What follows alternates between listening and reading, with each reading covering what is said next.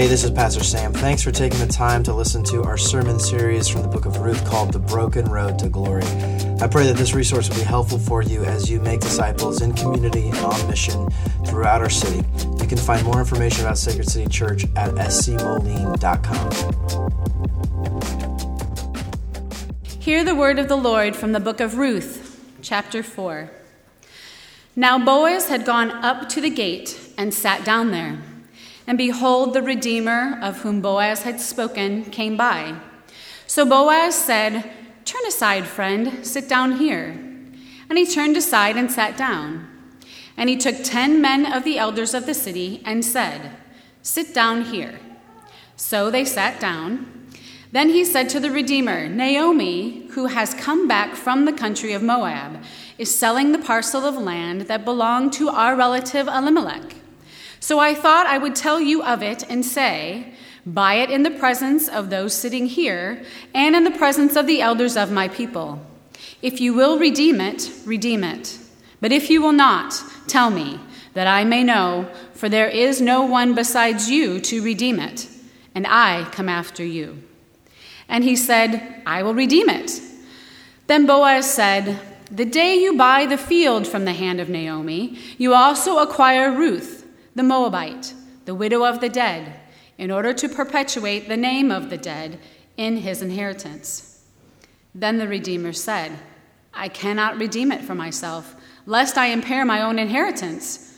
Take my right of redemption yourself, for I cannot redeem it." Now this was the custom in former times in Israel concerning redeeming and exchanging. To confirm a transaction, the one drew off his sandal and gave it to the other, and this was the manner of attesting in Israel. So when the Redeemer said to Boaz, "Buy it for yourself," he drew off his sandal. Then Boaz said to the elders and all the people, "You are witnesses this day that I have bought from the hand of Naomi all that belonged to Elimelech and all that belonged to Chilion and to Mahlon. Also Ruth the Moabite, the widow of Mahlon, I have bought to be my wife, to perpetuate the name of the dead in his inheritance, that the name of the dead may not be cut off from among his brothers and from the gate of his native place. You are witnesses this day." Then all the people who were at the gate and the elders said, "We are witnesses. May the Lord make the woman who is coming into your house like Rachel and Leah, who together built up the house of Israel. May you act worthily in Ephrathah and be renowned in Bethlehem, and may your house be like the house of Perez, whom Tamar bore to Judah, because of the offspring that the Lord will give you by this young woman." So Boaz took Ruth, and she became his wife, and he went into her, and the Lord gave her conception, and she bore a son. Then the women said to Naomi, "Blessed be the Lord, who has not left you this day without a redeemer, and may his name be renowned in Israel. He shall be to you a restorer of life and a nourisher of your old age. For your daughter-in-law who loves you, who is more to you than 7 sons, has given birth to him." Then Naomi took the child and laid him on her lap and became his nurse. And the women of the neighborhood gave him a name, saying, "A son has been born to Naomi." They named him Obed.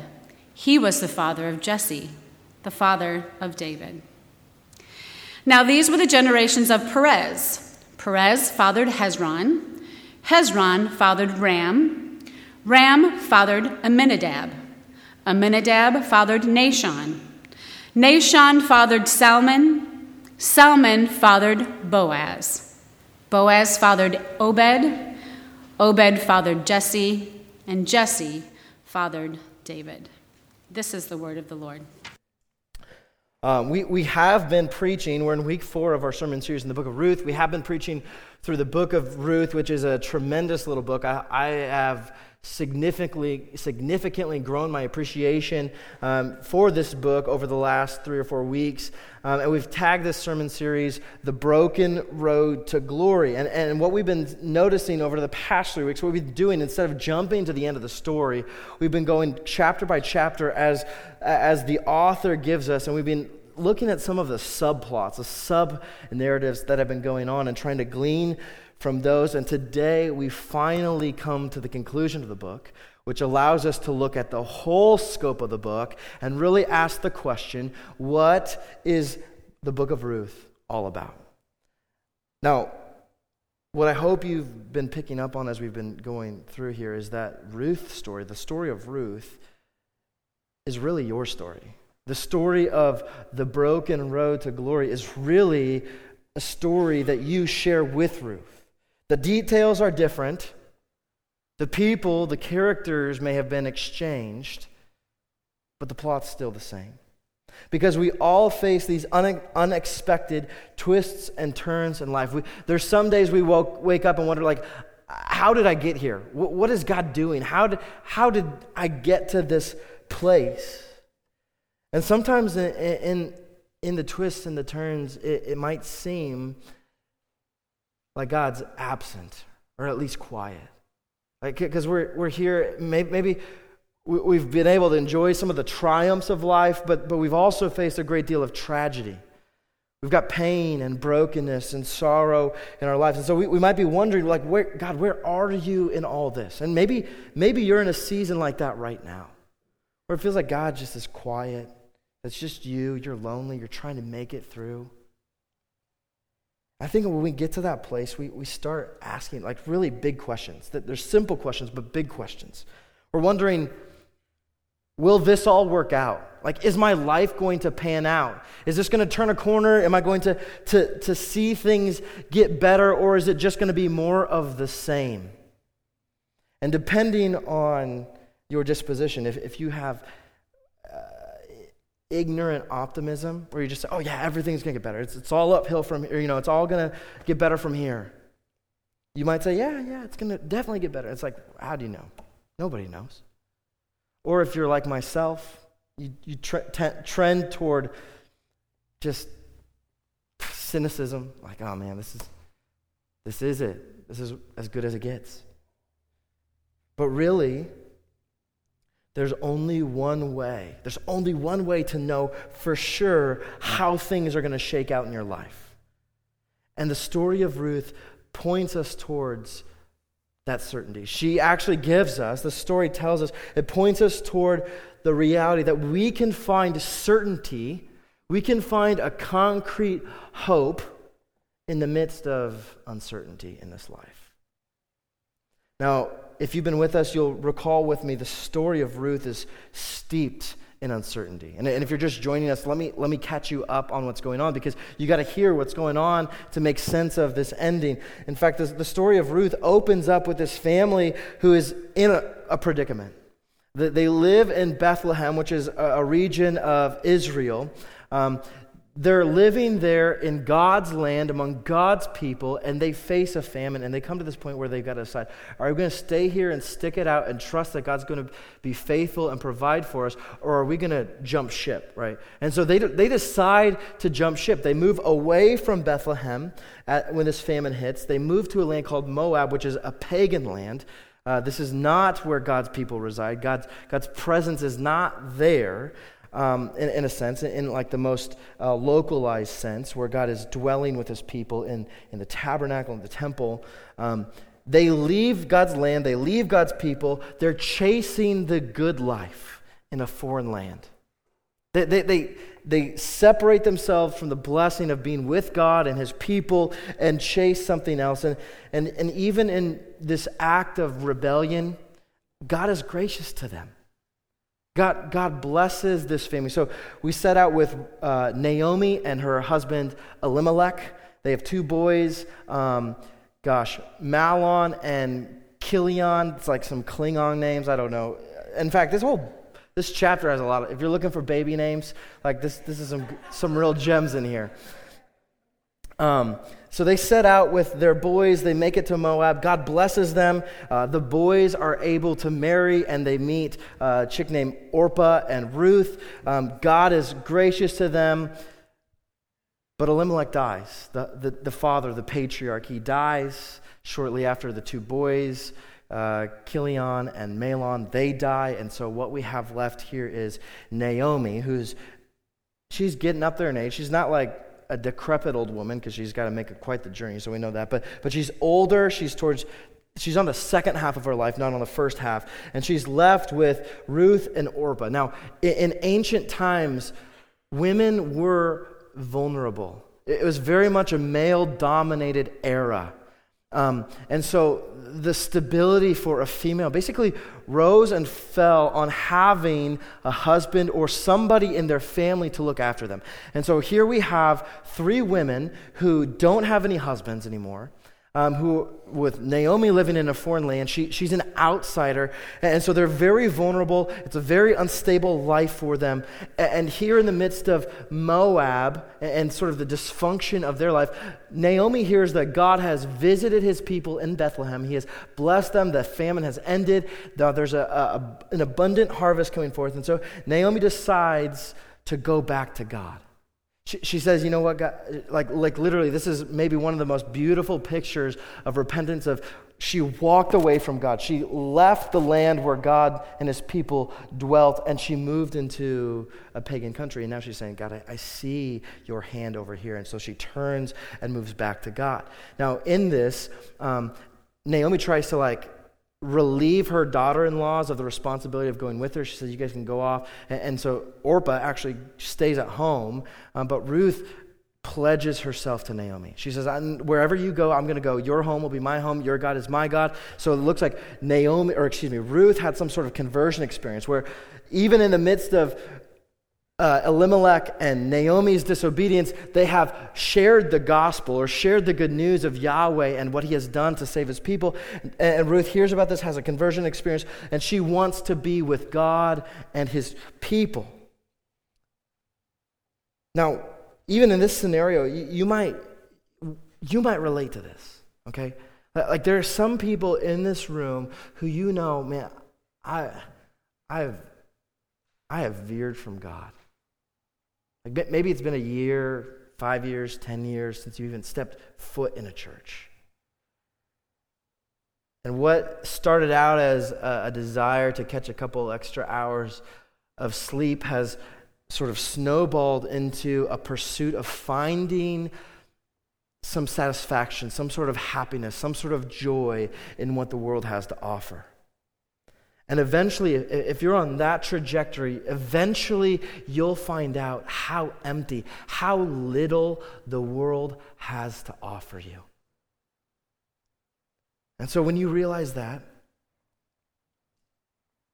where do you turn? What do you do? Billy Graham used to talk about the God-sized hole in your heart. What do? You turn back to God. I guess I should start going to church again. Some of you are sort of in that story right now. That's part of your story, that I am ready to turn back to God. And I just want to say, praise God. And maybe this is maybe this has been a fight for you that you feel God pulling, or maybe this is a first-time thing. You've heard the gospel and you're coming back to God and you're being with God. And listen, I want you to know that if this is you, God's arms are wide open. Jesus tells a story in Luke chapter 15 of the prodigal son, of a son who says, you know what, Dad, I don't want anything to do with you. Give me my inheritance. I want to live life my own way. Eventually that son realizes how broken his paradigm for living is. And he says, I don't know where to turn. I don't know what to do. I guess I could go back and live with my dad and be a hired hand with him. And in that moment, you can anticipate in that story, that son is feeling a sense of fear. What's going to happen? Is my dad going to disown me? Is he going to push me out? Is he going to say, that's the lifestyle you chose, now go live that way? No. Well, the son goes back, and the father has his arms wide open. He runs to him. That is the picture that we have of God. When we turn and go be with and want to pursue God, God is already pursuing us. His arms are wide open. So lean into that. But listen, I realize, just like the prodigal son, that this can be a scary thing. There might be some shame involved, some guilt, just an unnerving thing to turn and go back to God, because this question mark, is God going to be angry with me? Is he upset? It's a scary thing. Now, it was a scary thing also for Naomi and Ruth. Now, we know, based on what Luke 15 tells us, that it shouldn't be a scary thing. It's a delightful thing. God's arms are open. But it can be a scary thing. And Naomi and Ruth, they experienced this, but they stepped out in faith. That they took the next best steps and moved towards God. Your next best step, it might mean like setting an alarm clock for every week at 9 o'clock so you can be here. So you can hear what God is saying to his people. Your next best step might be jumping into a missional community so you can interact with other people who are on the same road as you, trying to pursue God in everyday life. But Naomi and Ruth, they took their next best step. They stepped out. And as they step up, we have to realize that they're in a sensitive spot. That they're raw. They're feeling alone. Their situation is very unstable. They're both recently widowed. There's a lot of instability in the scenario. And so for women in this time, what they really needed, what they needed to get by and to live a functional life were two things. They need food and they need family. And what those two things, the very basic needs that everybody shares, but those two things represent provision, the fact that you'll be provided for, that you're not going to starve to death, but also protection. You've got a family member who's looking after you, who's caring for you. And if you don't have that, especially in ancient Israel, life was really difficult. And so they set out looking for food and for family. And as Naomi and Ruth, they get there, it just so happens that barley harvest begins. Okay, as the story is narrated, there's a lot of coincidental language used. It makes it seem like, oh, just by happenstance this is happening. Okay, well, it just so happens that barley harvest, they're looking for food, and here's a harvest. And then it just so happens that the field that Ruth finds herself in is trying to glean food from the fields and kind of create a storehouse for her and Naomi to survive is Boaz's field, who happens to be a relative of Naomi, who happens to be a kinsman redeemer. We'll talk about that in a minute if you're not familiar with that. But what we see throughout the story is really a character profile of both Boaz and of Ruth. We see Boaz is a good man. He is a godly man. He's a man that every man in this room should look at and say, man, in some ways I really aspire to be like him. He's generous. He's kind. He's compassionate. He's responsible. He can hold down a job. He's honest. And it just so happens that he's single. And then we see Ruth, who's beautiful.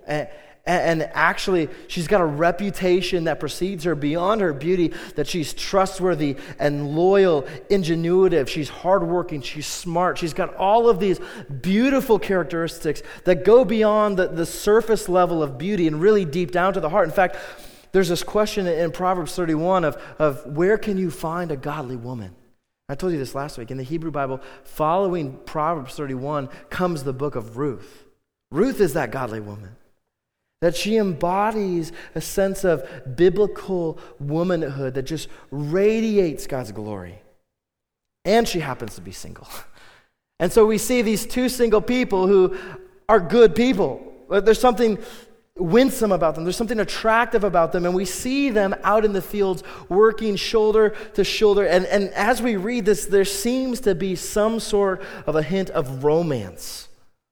Like, it seems like they just coincidentally are compatible for one another. Yet, as the story goes, this relationship doesn't really materialize.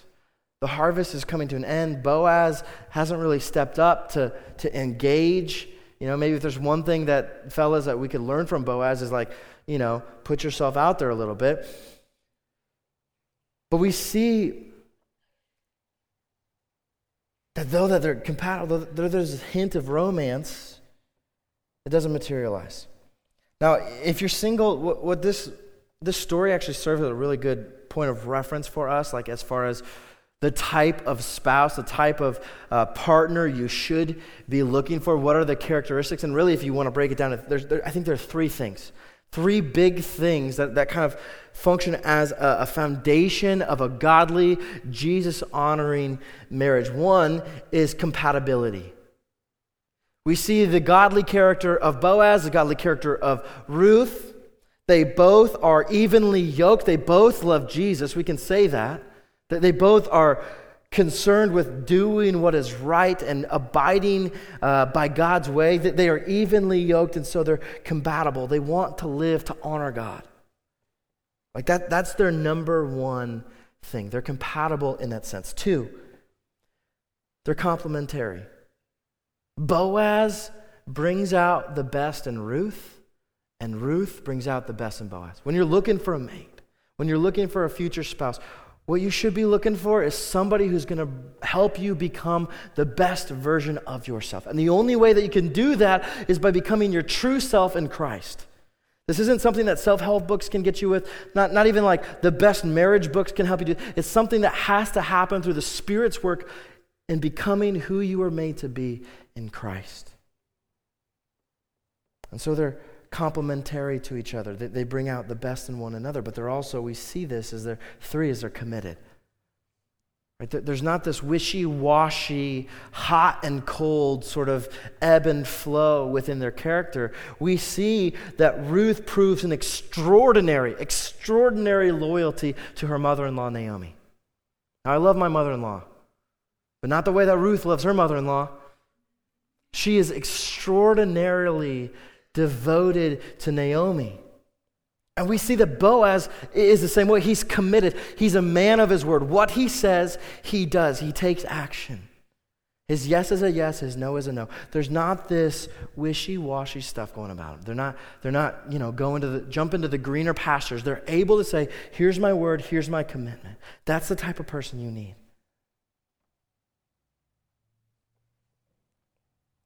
And when these 3 big characteristics are present in a relationship, we see that this is the foundation for a good, godly, life-giving marriage, the marriage that you dreamed of.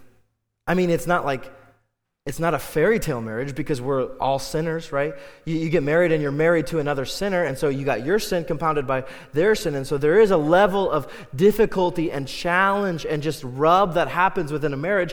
But if these are your foundations, you're committed to Jesus, you're committed to one another, you're compatible, you're evenly yoked, this is the start of how to grow and to be sanctified and to enter into a great marriage. Now, the temptation here is to just sit back and wait. If you're a single person, to just sit back and wait for that person to kind of cross your path. Now, there is definitely something to be said about patience and waiting, but it is not a stagnant wait. It's an active wait. See, in your waiting for that person, that godly man or woman for God to bring across your path, what you need to be concerning yourself with is the work of becoming the person that would catch that other godly person's eye. This is the best way to spend your singleness. It's to grow in the gospel, to really give yourself to becoming a godly, upright, moral, kind, compassionate person. Now, man, this means that in this season of singleness, you need to take responsibility. You need to go get a job and keep it. Like, give yourself to a career. Work hard. Use your youth, exert it to move and create some sort of stability for yourself and your future family. Find a way to serve the church. See, the church is really the best training ground for marriage. Enter relationships with people. Give yourself freely to them. Learn discipline. Pursue godly. Stop looking at porn and set your mind on things above. Man up. It's so interesting. When Paul ends 1 Corinthians, he's talking to a bunch of like literally a jacked up church. It seems like he's talking to a bunch of junior high boys who have no moral compass. And at the end of that letter, he says, act like men. Men. Act like men. And ladies, in your singleness, learn to be content in your identity in Christ. It's hard. Like not all women, but a lot of women and men too are just wired with a deep desire of having that companion. And there's a sense where you can base your identity, you can base your entire life on finding or having or keeping that person in a way where you become less and less of yourself and your life becomes more and more dependent upon them. The way to fight that is to know who you are in Christ. And as you are content in Jesus, then you learn what type of a godly man you should be looking for. Then you're actually able to pray for that type of man. And I feel like one of the tragedies, there's two tragedies. One is how slow it takes for juvenile, adolescent boys to grow up and really aspire to biblical manhood. That's a tragedy. The other tragedy is how quickly godly women settle for ungodly men. It's sad. Because it's just so desire to have that. And they can have that relationship in Christ, and then he brings around the right guy. So here's the deal. Men be men.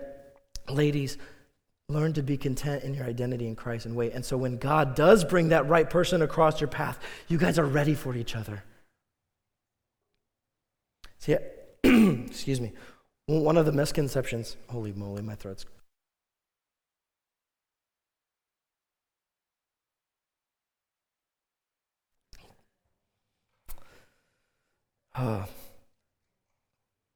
one of the misconceptions is that the church is just for married people.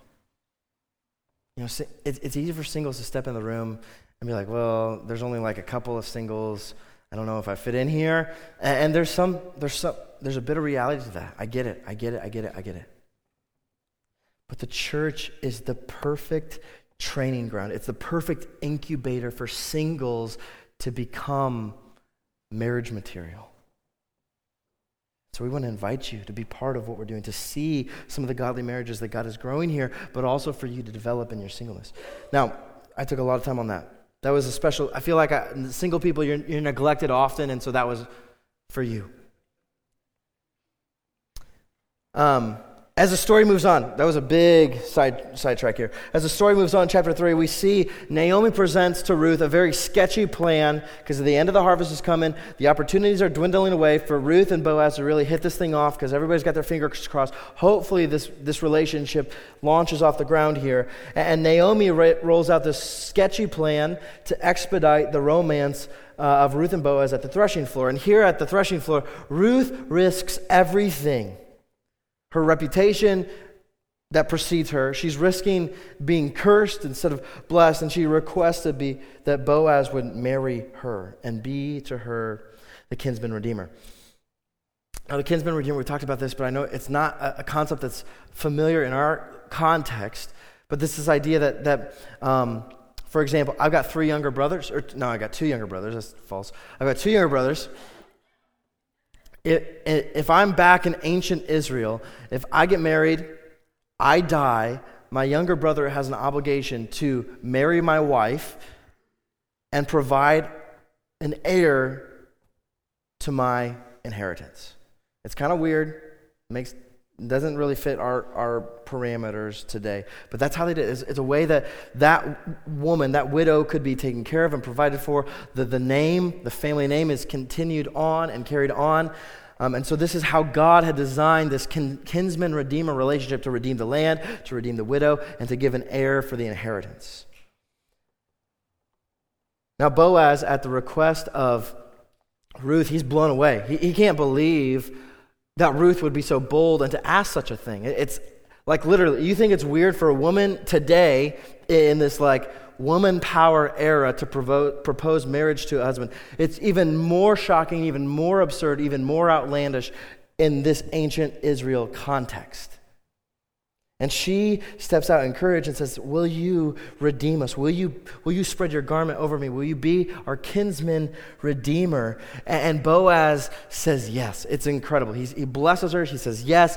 And everybody's like, yes, it's going to happen. And he goes, but wait, there's another dude. There's somebody else who's next in line to function as the kinsman redeemer. And so that's where chapter 3 leaves off. That's where we left off last week, where it's like the suspense. Like, is the formality, is Boaz's godly character going to get in the way of this happy ending of he and Ruth? And that's kind of the predicament that we find ourselves in a lot of the times. Like, is doing the right thing going to stop me from getting what I want? And Boaz is willing to put it on the line. He says, I'll go ask this guy. And so here's where chapter 4 picks up. I'm telling you, there's a lot of backstory here. We got to do it. But chapter 4 picks up right here. After Boaz sends Ruth away from the threshing floor, he gives her some grain and says, hey, go back. You're not going to go back empty-handed to your mother-in-law. Go back to Ruth, and I'm going to work this out and make sure that you have your kinsman redeemer. And so Boaz takes action right away. Just as Ruth leaves the threshing floor, he goes to the gates of the city and he sits and he waits to find this kinsman redeemer, this anonymous guy. He's got no name in the story. And so Boaz goes, he happens to find him at the city gate, and he says, hey fella, I got this scenario I want to lay out for you. And so he grabs some of the elders of Bethlehem, and he lays out this scenario for him in verse 3 of chapter 4. He says, then Boaz said to this redeemer, he says, Naomi, who has come back from the country of Moab, is selling the parcel of land that belonged to our relative Elimelech, that's her late husband of Moab, Elimelech. And so I thought I would tell you of it and say, buy it in the presence of those sitting here, the elders, and in the presence of the elders of my people. If you will redeem it, redeem it. But if you will not, tell me, that I may know, for there is no one besides you to redeem it, and I come after you. And this dude, this anonymous guy says, sure, yeah, I'll redeem it. Now, what's going on here? This guy says yes to this proposal. You know, he says yes, and all of the romantics in the room are saying no. Like, dude, go home. This is Boaz's chick. Like, let them be. Let them have their happy ending. And it gives a sense, like, maybe nice guys do finish last. Now, the guy says yes because this is a financially lucrative scenario for him. It's a low commitment, high reward scenario as he hears it presented to him, because all he hears is, I just got to take care of this old lady and see her off, make sure she's provided for, and then what I gain is a lot of wealth, a lot of land. He's like, this sounds like a great deal. But then Boaz says there's more. In verse 5, he goes on, the day you buy the field from the hand of Naomi, you will also acquire Ruth, the Moabite, the widow of the dead, in order to perpetuate the name of the dead in his inheritance. That's that kinsman redeemer language that we were talking about. Now, this is where the catch is, because things flip in the deal. The deal changes from being a low commitment, high reward sort of scenario to being a high commitment, potentially high reward, although the way he frames it and looks at it, he looks at it like it's a low reward, because he's saying, my inheritance of my own children will be compromised because of this marrying Ruth. And so he says, you know what, no thank you, I'm going to pass on this, because he's looking out for his own financial provisions, and he says, you know what, I'm going to pass. And so he tells Boaz that Boaz can have Ruth, he can purchase the land from Naomi and function as the kinsman redeemer. And then in verse 7 through 8, there's this really weird exchange of a sandal. Again, something that doesn't really register on our cultural radar. Like, you go over to somebody's house and you leave your sandals at the door. You don't know what you're guaranteeing here, like, among these people. So it's really strange. But they have this exchange where they seal the deal. Boaz delightfully announces his acquisition in verses 9 through 10. He says, you, speaking to the people, the elders, you are witnesses this day that I have bought from the hand of Naomi all that belonged to Elimelech and all that belonged to Chilion and to Mahlon.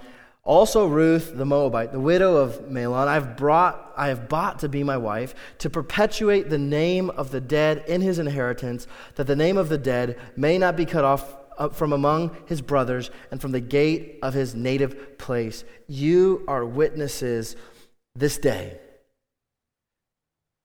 Now, you can imagine Boaz is excited. He's like what he was hoping for is coming true. He's delighted now, but this needs to be unpacked a little bit because this sounds really strange to our modern ears, because we see what's happening is this transaction where it seems like he's buying Ruth as a wife.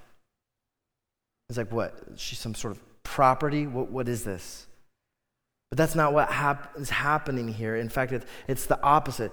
Boaz, first of all, he sees Ruth's vulnerability. He sees that she's in a very sensitive, unstable circumstance, and he is stepping in. He is putting his own resources, his own wealth on the line to step in and take care of her. So he's doing this out of a sense of duty, out of being a kinsman redeemer. He's like, I'm the only one who can step into this. But two, we have to see that Boaz cares deeply for her. Like through this whole story, he's attracted, he's taken a special liking to Ruth, and he is motivated not only by duty, but by love. Now, this is the type of love that people thrive in. In our society, we want a type of love that's all feelings. I want to feel like this forever. And you see it in the marriage vows that get exchanged among the people who get married today, where it's like, I love you and I love you forever, and my feelings, my heart's ooshy-gooshy, and it's like, this sort of like weird, bizarre, I'm always going to feel this way. And there's this sense where you want that in marriage, but if that's all your marriage is based on, then it's so topsy-turvy, because our feelings are topsy-turvy. Like there's going to be a day where you wake up and it's like, I don't feel this way about you. And so in that scenario, you want somebody who not only has an inkling of a feeling and desire for you, but also a sense of devotion. Somebody who's committed and out of duty is saying, I made this commitment, I made this covenant to love you, even when I didn't feel like it. That's the type of love that marriages flourish in. And that's the type of love that Boaz has for Ruth. There's duty, but he's also motivated by love. And the townspeople, they hear of this, Boaz stepping in, they celebrate, and they pray a beautiful blessing over Ruth and Boaz. In verses 11 and 12, he says, Then all the people who were gathered at the gate and the elders said, We are witnesses. May the Lord make the woman who is coming into your house like Rachel and Leah, who together built up the house of Israel. May you act worthily in Ephrathah, and be renowned in Bethlehem. And may your house be like the house of Perez, whom Tamar bore Judah, because of the offspring that the Lord will give you by this young man. What they're saying here is like, we're praying that this woman would be a tremendous blessing, not only to you, but to our community.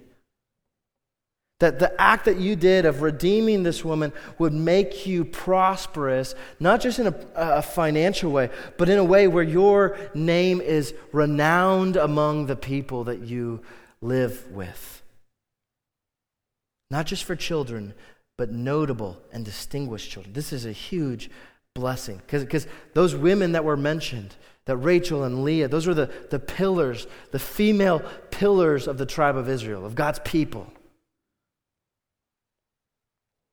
In verse 13, they get married just as Boaz promised that he would do at the threshing floor. Now, if you remember when Boaz sends Ruth away with the grain, he gives her 6 portions of it. Now, 6 in biblical language is a number of incompleteness. There's even this act of giving 6 is like there's more to be done here. And so here we see in verse 13 that Boaz completes his promise. Not only does he marry her like he said, but he would give her another kind of seed that fills her womb. That she would conceive and have a son. And so she does. And then the next few verses, in verses 14 through 16, might seem kind of weird, because though this is something that happens, that God blesses Boaz and Ruth, the attention seems to be on Naomi. Take a look. Verse 14. Then the women, those are the townswomen, said to Naomi, Blessed be the Lord, who has not left you this day without a redeemer. And may his name be renowned in Israel. He shall be to you a restorer of life and a nourisher of your old age. For your daughter-in-law who loves you, who is more to you than 7 sons, has given birth to him. Then Naomi took the child and laid him on her lap and became his nurse. Now, this is kind of strange because, like, wait, didn't Boaz and Ruth have this kid? Like, how is Naomi factored? Like, legally, with how this kinsman redeemer thing, this son would be viewed as Naomi's son, that Ruth functioned as a sort of surrogate mother in order to provide Naomi an heir. Now, we see Naomi becomes a nurse. It's likely that Ruth and Boaz raised this child as if they were their own, but legally it was viewed as Naomi's child, her heir, that he would grow up, that he would be able to provide for her, restore life, and nourish her into her old age. But the reality is that all of this would have been impossible without the loyalty of Ruth. In fact, these ladies, when they're looking at Naomi's situation, they're praising God because God's given her a son, an heir. But what they say is this, that not only has God given Naomi a son, but God has given Naomi Ruth, who is better than 7 sons. Now that's a big deal. That's a huge compliment. 7, again, the number of perfection, the number of completion. Huge deal, especially in a patriarchal society, to say that this one woman is better than 7 sons. Now, in this story, our eyes might get locked in on the characters of the story, and we might be tempted to applaud them, and there's a lot that we can commend about these people. We can commend Naomi for her desire to return to God at the beginning of the story, Ruth's loyalty to Naomi, her ingenuity and hard work throughout chapters 2 and 3. We can commend Boaz for his compassion and his generosity. We can even go on to the next section of chapter 4 and look ahead to the next generation and to see who would come, the lineage that would come from Ruth and Boaz, and focus in on those people. But here, as the book of Ruth closes, all attention is meant to be on God. And the women who are interacting with Naomi know this. They say to Naomi, "Blessed be the Lord." They're pointing to God. They say, yeah, praise God for the blessings he laid out. Praise God for the story and that he's telling through you and the way that he's navigating. But look at what God has done for you. Even in the boy's name, which is Obed, which means servant or worshiper, even in himself, who's he serving? Who's he worshiping? He's worshiping God. He exists for God because of God. Now, this story of Ruth is ultimately about God. He's sort of been behind the scenes. He's been mentioned here and there, but really what God has been doing is orchestrating things throughout this entire story. We see Ruth and Naomi and Boaz doing various things. It's God that's navigating this whole thing. And even though there's coincidental language used throughout the book, that there's no coincidences in this story. God has been at work. And we might need an aerial view to see what God has done throughout the story. So just quick, let me retrace his steps. First, God works to bring a rebellious family back into his fold. He woos Naomi and Ruth. Come back to my land. Come back and be with me and among my people. Then God provides abundantly for Ruth and Naomi in Boaz's field. Now, Boaz happens to be a redeemer, happens to be a relative, happens to be single.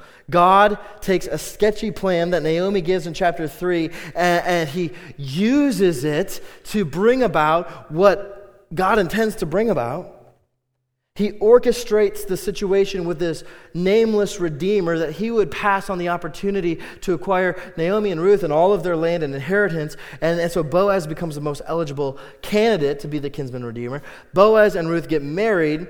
In verse 13, the Lord gave her a son, which, by the way, when she was married, that didn't happen earlier when they were Moab, but now it seems like maybe she was barren, maybe she wasn't, but God allowed for her to conceive, and now they have a son. The prayer of verse 11 of the townspeople to be blessed, to be a pillar, to be worthy, is actually a prophecy. That this son, Obed, goes on to be a notable person. In fact, he becomes the grandfather of King David. Right? There's no one more notable in ancient Israel than King David. And so we see a story that starts in uncertainty, a story that has a lot of tragedy, a lot of brokenness, where Naomi actually says at the beginning, God has sent me away full. He's brought me back empty. My heart is bitter. Naomi's name actually means pleasant, but she says, call me Mara. That means bitter. I'm bitter. My heart is hard. And in this, God restores her life. God takes the brokenness that she experienced, all of the hardship, all of the pain, and he works it in a great reversal. So Naomi, who was once empty, is now filled up. She has Obed. She's got a grandson and heir. She has Ruth, who is worth 7 sons. She has stability and provision and family, all the stuff that she was looking for in the good life and going back to Bethlehem. She has journeyed the broken road, and she has tears and heartaches to prove it. And now here, God has restored her, and she is living her best life. And when you think about it, Ruth and Boaz had their own difficulties too. And in the midst of all of this, God is restoring their brokenness as well. He's taking them on their broken road and leading them to glory. And what God does in Naomi's story, it's special, but it's not unique. You see, God is doing this all the time. God is restoring. He's re-narrating our lives. He's taking our brokenness, our pain, our tears, and he's flipping them into glory. Now that might look like broken relationships for you, broken marriages, moral failures, unmet expectations, suffering, chronic suffering, physical issues. It could be a myriad of things that you feel, man, this is just my brokenness. This is the road that I'm traveling on. And whatever you have encountered on the broken road and whatever lies before you on that broken road, God is using that for your good. God is using that for his glory. And the way that God does that is by providing an ultimate redeemer. Now here's the crazy part. There's no Naomi, there's no Ruth, no Naomi, no son, no Ruth, no famine, no leaving, no coming back, no Boaz, no Ruth and Boaz, no Obed, no King David, no Jesus. Because Jesus is the true and better Redeemer. See, Jesus comes from the line of David. And God orchestrated all of these small things in this one little story to bring about the ultimate good of humanity, to give it to Jesus, the true and better Boaz, a true and better Redeemer who steps in, sacrifices himself, offers somebody who doesn't deserve it, somebody who's experiencing a lot of uncertainty in life, offers us the good life. Where we were empty, where our hearts were empty, Jesus comes and he fills them up. We're told that he gives us every spiritual blessing, that we become co-heirs with Christ, that our inheritance is the kingdom of heaven. That where our sin had us bitter and mourning our future, Jesus now gives us a bright future, that he's taken our mourning, he's turned it to dancing. That Jesus has taken our loneliness, we're looking for a place to belong, and he has adopted us into God's family, that he has brought us into the family, he has given us people to be with. And God himself, where we were barren, unable to do good, we are now fruitful for every good work that God calls us to. And here's how he does this. He sent Jesus to get on the broken road for us. Jesus followed the broken path to its endpoint of futility, to the cross. And there on the cross, Jesus bought us out of sin. Now, this is here we see the perfect picture of marital love in both duty and of love. In duty, he was doing what the Father told him to do. But he did it because he loved us. And in going to the cross, he redeemed us from death and sin into a life of glory. He put us on the threshold of glory. And if you let him, If you look at what Jesus has done for you and you believe that he has paid the price for your sin, he's purchased you out of sin and has given you this incredibly bright future, that you are on the threshold of glory, it can be yours. If your faith is in Jesus, your broken road is guaranteed to lead to glory. See, only then, only with your faith in Jesus will the deepest longings of your heart be fulfilled, and things will actually come out okay. No matter what difficulty, no matter what storms you face in this life, there's guarantee. In fact, God tells us that our guarantee is that the Holy Spirit is living inside of us for those who believe in Christ. And what God has deposited in us, he will come back, Jesus will come back and reclaim.